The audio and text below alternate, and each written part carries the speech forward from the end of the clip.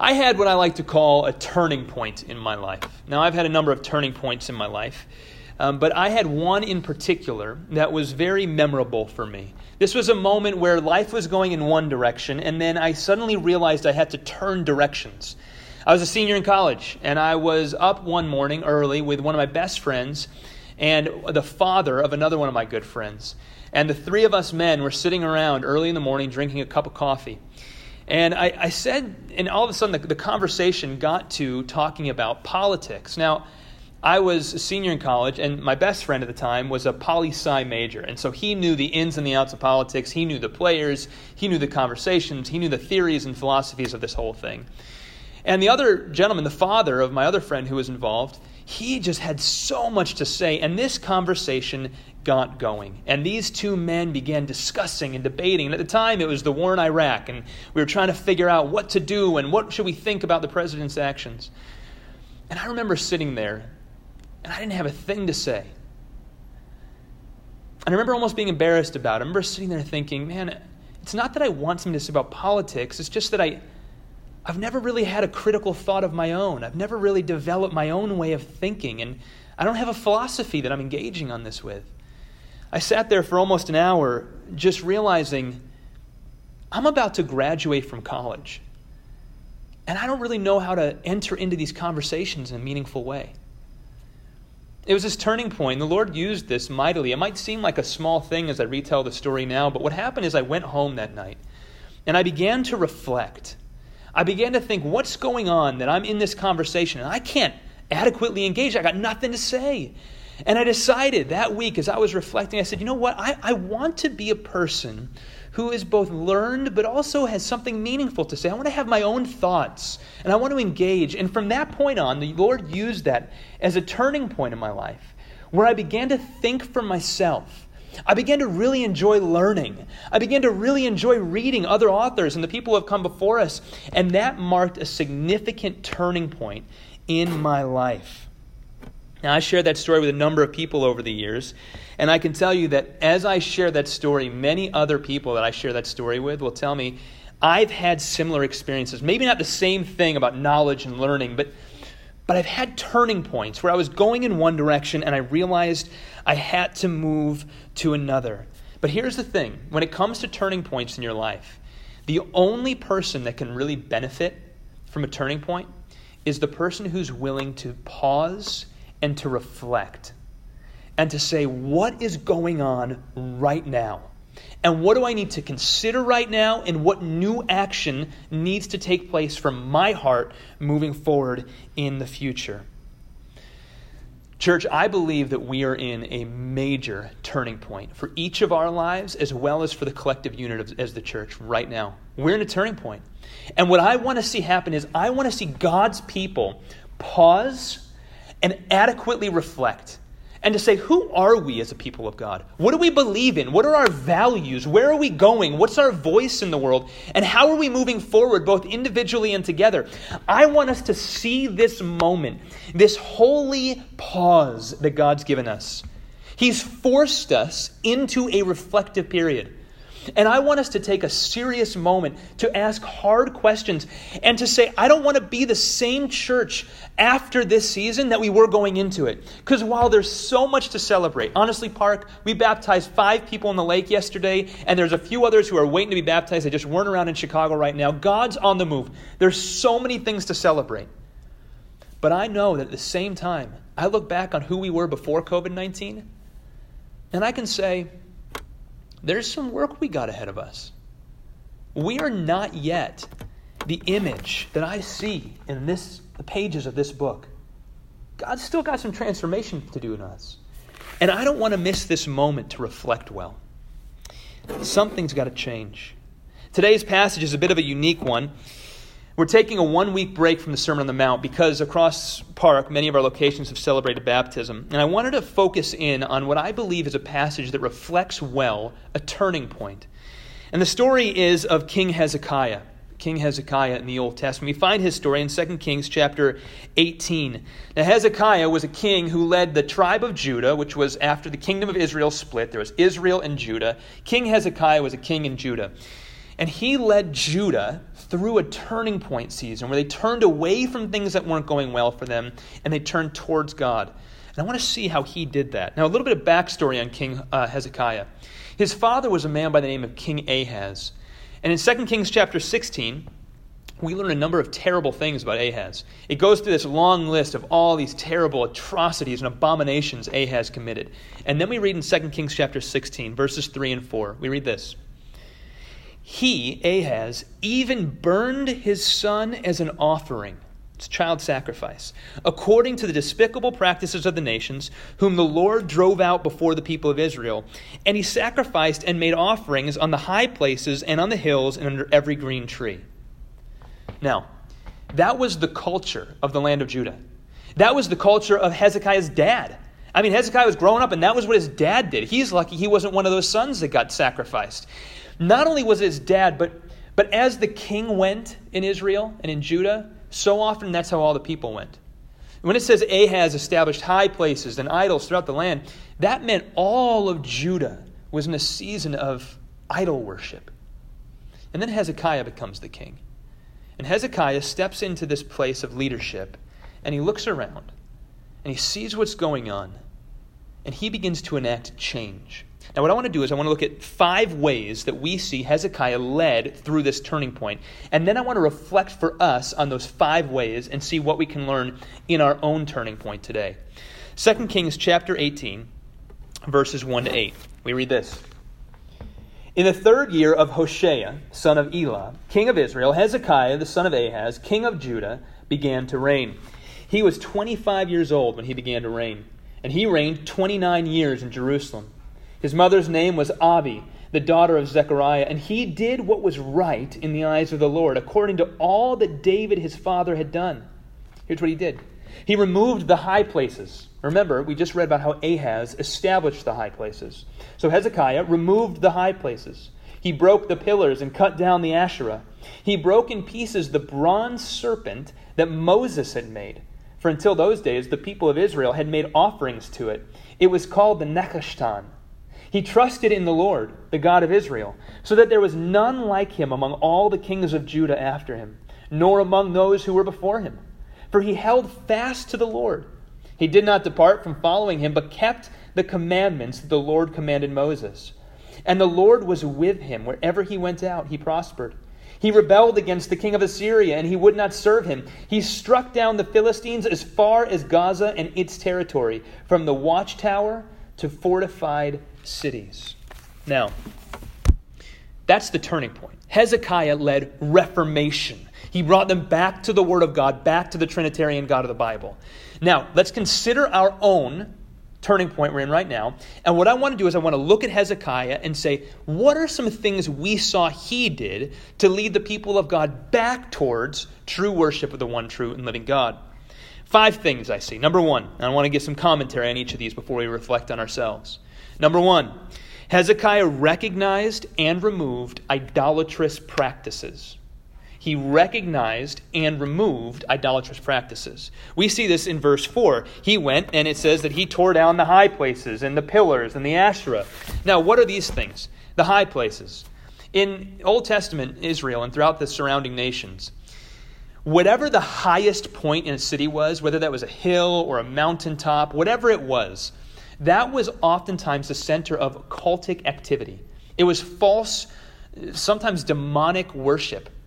And oftentimes there would be terrible practices. So when it says that Ahaz sacrificed his son, usually that was done at the highest place in a city. In our own city of Chicago, to be honest with you, a lot of occultic activity happens in the high places. If you think of the tops of some of the highest buildings in the city of Chicago, those are the high places of our city. And to this day, there's an interesting thing. There's occultic activity that happens at the tops of those buildings. And that's exactly what was happening back here. Now, Hezekiah goes and he sees these high places where there's false worship taking place. He sees these pillars, which were basically these statues that people would use in different ceremonies of false religions, and the Asherah poles. These were in some ways similar to pillars. The Asherah was a female god of the nations. Oftentimes we find her in relationship to Baal. So if you know Baal of the Old Testament, it's an Old Testament false god that people also oftentimes worshipped. He goes up to all these idols, and he smashes them. The Hebrew is really interesting, that he tore them down. He broke them. He removed them. Now, I want you to think about this. He didn't play nicely with them. He didn't say, oh, that's okay, there's an idol over there. I'm going to do my thing. I'm going to reform it as best I can over here, and I'm going to leave that idol worship over there. He went up, and he removed these idols that had become commonplace within the people of God. This wasn't in the foreign nations. These idols had found their way into the hearts of the people of God. It did two things. Number one, when he tore them down, he was making a statement. He was saying publicly, we don't stand for this. This is not who we are. I see that idol, and we're the people of God. We're not going to stand for it. And then number two, he was removing the idolatry from the presence of the people of God. Number two, Hezekiah broke the golden serpent. Really fascinating verse there, verse 4b. Let me read it to you again. It says, he removed the high places, and then it says, and he broke in pieces the bronze serpent that Moses had made. For until those days, the people of Israel had made offerings to it. What's that talking about?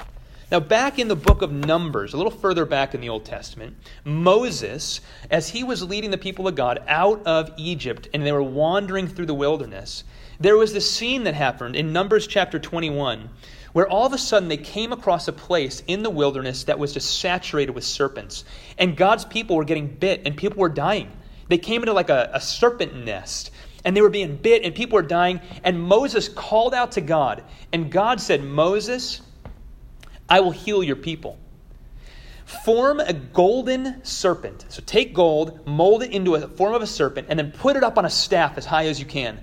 And all of God's people that look on that serpent will be healed immediately. All they got to do is look, exhibit faith that God can heal them. So Moses made this golden serpent, and he placed it up on a staff. God's people looked up at the serpent, and they lived. God healed them. It was amazing. Now, in the New Testament, this is really amazing. John chapter 3 actually tells us what that serpent was all about. It was always supposed to point God's people towards the truer and better Savior, towards the Messiah, Jesus Christ. That was always his purpose. See, John chapter 3 says, look, if you think of the scenario, the people of God were wandering in the wilderness, and they were getting bit by serpents. Well, we know that the great serpent, Satan, in some ways has bit every human being. Every person is born into sin. They're born underneath a curse. But all who will look at the one who goes up on the staff, Jesus Christ, the one who is raised up, who becomes a curse on our behalf, anyone who will look at Jesus and simply gaze on him, place their faith in his reconciliation that he offers when he shed his blood on the cross, will be forgiven. There's nothing you have to do but look to Jesus. See, that's what that serpent in the Old Testament was all about. It was saying one day someone's going to come and he's going to be put up on a pike, and if you will look to him, you will live. Now, what had the people of God done with it? Rather than using it as a tool to remind them of the Messiah that would come, they were worshiping it, the object. See, isn't it interesting that sometimes what was good and important and furthered your faith in God in the past, sometimes as it develops in your life, it becomes a stumbling block to how you relate to God in the present. The things that were good in the past, the right things to do in the past, are not always the right things to do for you now in the present. Number 3, Hezekiah trusted and held fast to the Lord. That's verses 5 and 6. We get this language of he trusted in the Lord and he held fast to the Lord. Now, this is very important. Look, nobody likes a reformer. You know, when someone comes along and you're living in a culture where there's a bunch of idols all around, and someone comes along and says, we're not going to do that. Stop doing that. We're going to change the way we've been practicing our faith, and we're going to take this stuff out that you're used to and you thought was good for you, but we're going to replace it with something that's a little more difficult but a lot better, and it'll help you worship God. Nobody likes that guy. If you look at the prophets of the Old Testament, they all died pretty terrible deaths. Honestly, I mean, if they didn't die terrible deaths, they were persecuted terribly because of what they were calling the people to. And in the midst of that, Hezekiah trusted in the Lord. He didn't care what the people of God were saying. See, sometimes you read these stories and you think, oh, it must have just been this super easy thing to bring reform. No, we're the same types of people as we were back then. We don't like change. No one likes a reformer. But here comes Hezekiah trying to bring his people back. And I'm guessing people who were trying to be honest citizens, who were trying to just do what they had always done, were saying, Hezekiah, stop being so extreme. Hezekiah, why do you got to do that? Hezekiah, look, we can just leave us. You do your thing over there. It's not so bad. And Hezekiah went up and he said, no, it is so bad. That's idol worship. And we won't do that as a people of God. And as he got pushed back, even from within the family of God, Hezekiah trusted in the Lord. He said, I make my aim to please you and only you, and I'll do whatever you tell me to do and go anywhere you tell me to go. Number 4, Hezekiah fought against the Lord's enemies. It's interesting, verse 7b, Hezekiah didn't just sit back and look at the surrounding nations and think, they're all doing their thing, idol worship and child sacrifice and all that stuff. We're here in Israel, and look, we'll let them do their thing. We're going to be here. We'll just if they attack us, we'll just try to defend ourselves. Hezekiah wanted to establish the blessing that was for the nations across the nations. He wanted to see the Lord's enemies taken down. And so he went and attacked. He went after the nations that were around them that were practicing idol worship and terrible abominations. And he tried to set the record straight and establish the kingdom of God in strength. He didn't just sit back and play defense. He wanted to see the Lord win the culture. Number 5, the Lord was with him, and Hezekiah prospered. That's verses 7-8. Verses 6 through 8. The Lord was with him, and he prospered. Now, what does that mean? It doesn't just mean that he prospered in the sense of his kingdom grew and his fame grew. To prosper under the Trinitarian God of the Bible is to grow in relationship with God. You see, there's nothing more sweet to the human soul than knowing that you are walking by the power of the Spirit.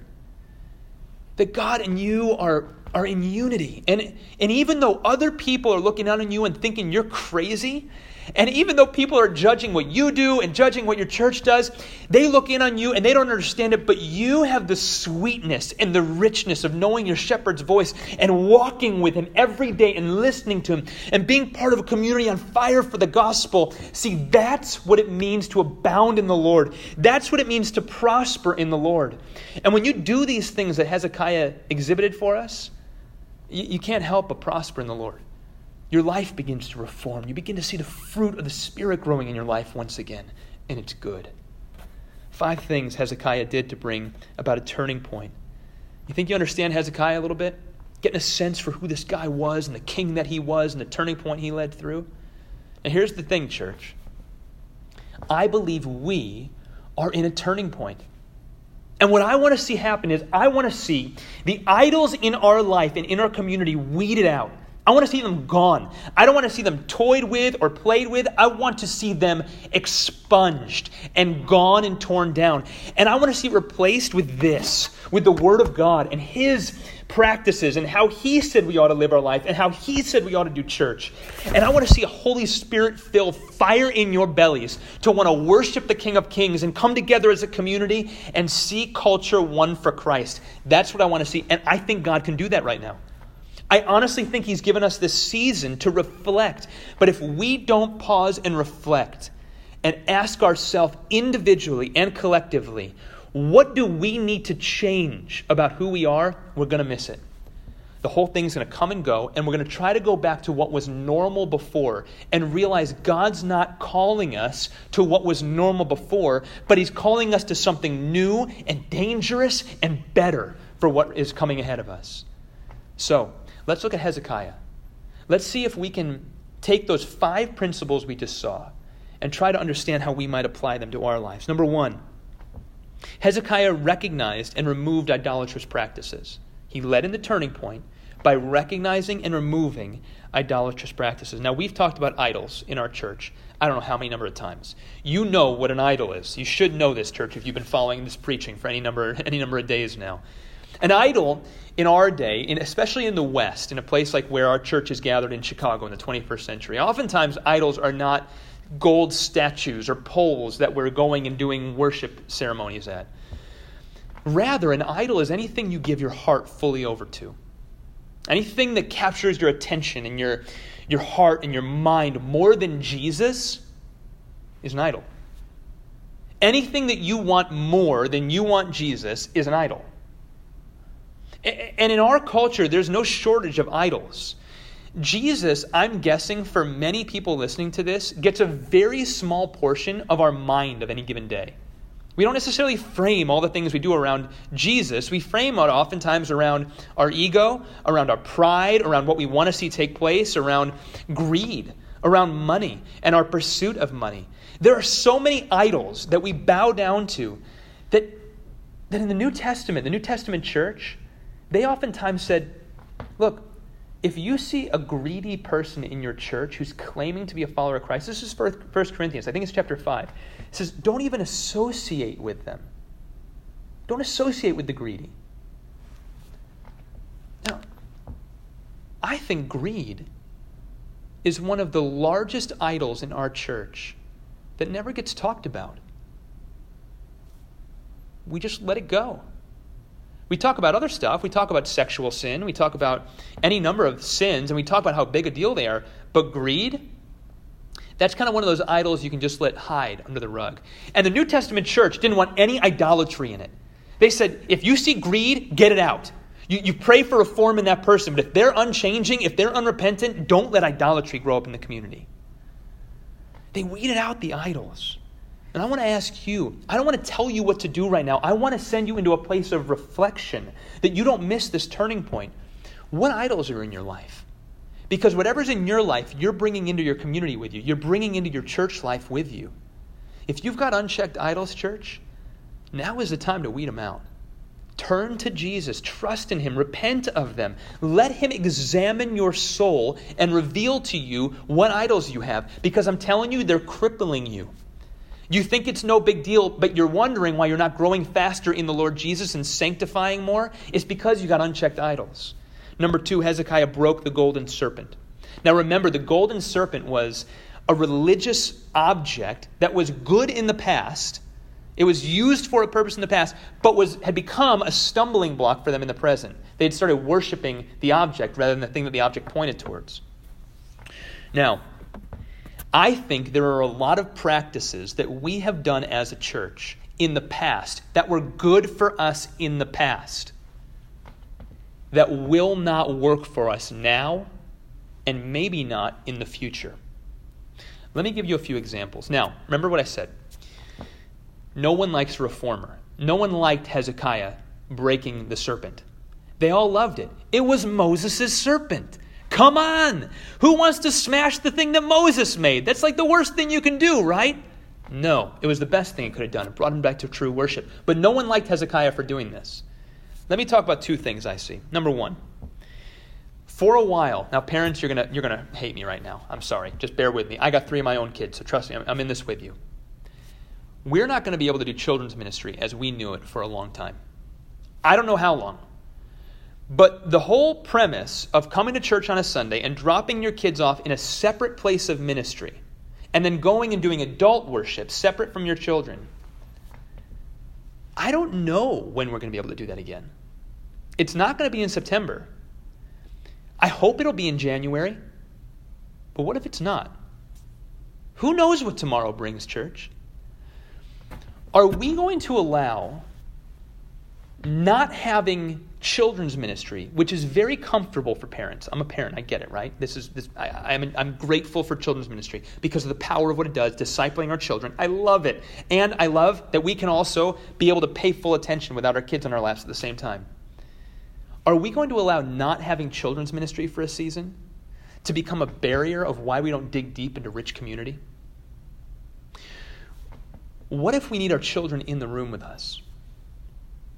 And what if God's going to use that to form a new sense of worship where our children are with us and we're discipling them on a Sunday in the room, and singles and families have to rely on each other because, when a parent's got more kids than they have hands, you kind of need to lean on the other people around you so that you can help your kids listen, help them learn, and you all are in it together. See, I got a feeling that the New Testament church didn't show up at the assembly and drop their kids off in a different room. Maybe they did. I don't see that anything in there prescribed for us. Now, if I'm touching on something a little insensitive, if I'm touching on something that's sensitive for you, perhaps it's because it's become an object of worship rather than something that's supposed to point you to worship. How about small groups? When are we going to be able to do small groups again? Groups of 10 to 15 in small homes in the winter? Many people won't be able to do that. You can do it out in a park in the summer. But when the weather gets colder, are we going to be able to do small groups like we used to? I don't think so. Imagine the new person coming to church. Brand new person, they get in touch with me, they say, hey, Pastor, I'm brand new, can I get plugged into community? What am I going to tell them? Sure, here's a group of 15 people, you can join them on a Zoom call. You think they're going to make good friends that way? What if we have to rethink how we do the primary lane of community in our church, small groups? I hear you say, no, small groups, that's my community, don't break that up. It was good in the past. Is it what's right for us right now? Do we need to change things to be faithful to where God has us right now and to better reflect what this is all about? Maybe. Again, I'm not providing answers for you right now. I'm helping send you on this journey. I want you to be on it with me. We got hard decisions ahead of us because we don't know what tomorrow brings.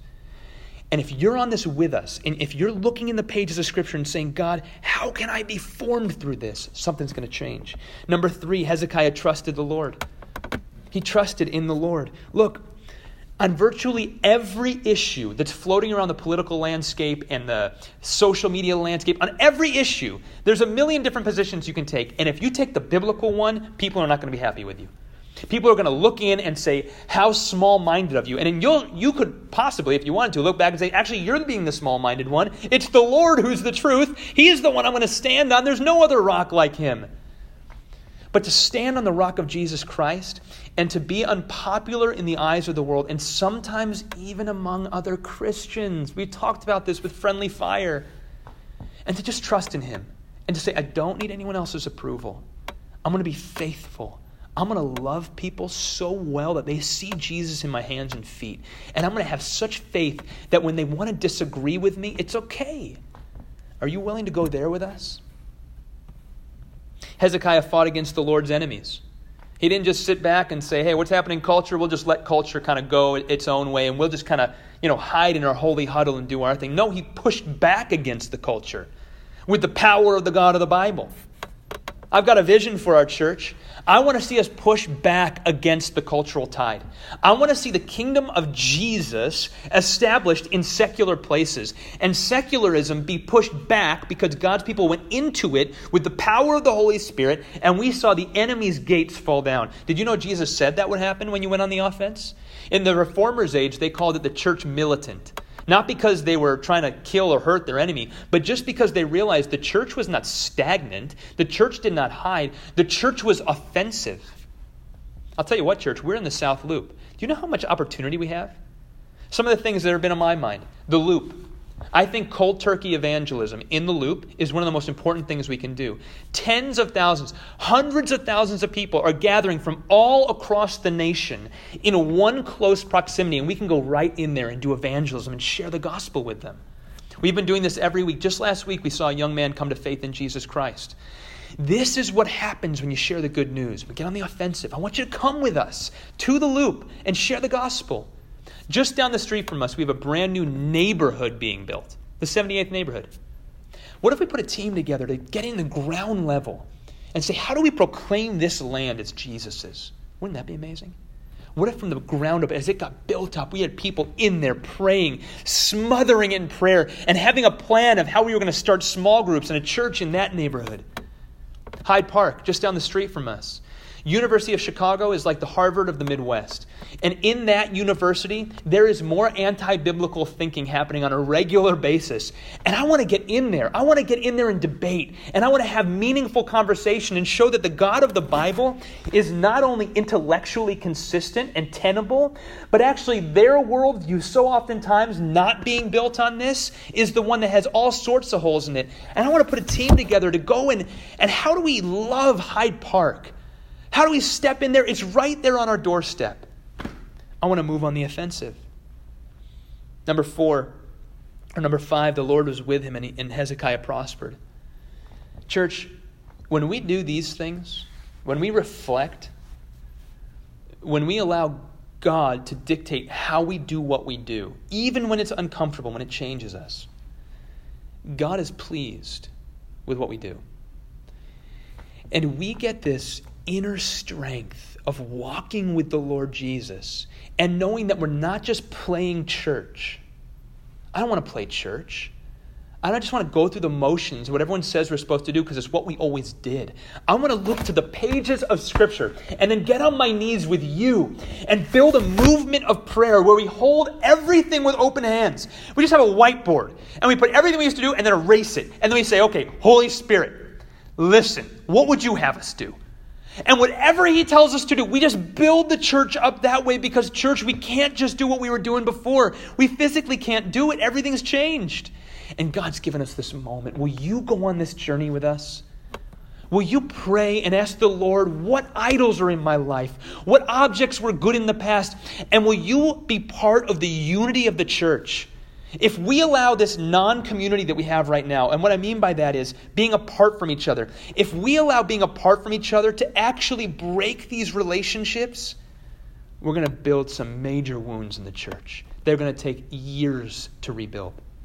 But if we see this as a turning point, and if you'll come with us, and if you'll commit to getting on your knees in prayer and holding everything with open hands and fighting for the unity of the church and listening to the Spirit because He is leading, I know it. If you will do that, this will be a season we'll look back on and we'll say this was a turning point. We grew through this. God did something remarkable. Church, join us in this journey. I pray you will. Allow me to pray. Heavenly Father, thank you. We know this is your scriptures, and we know that you have something to teach us. And so, God, we are praying that anything that was said today would be seared in the minds and the hearts of our people. Do this work, we pray. Build your church. Build us together. In Jesus' holy name, amen.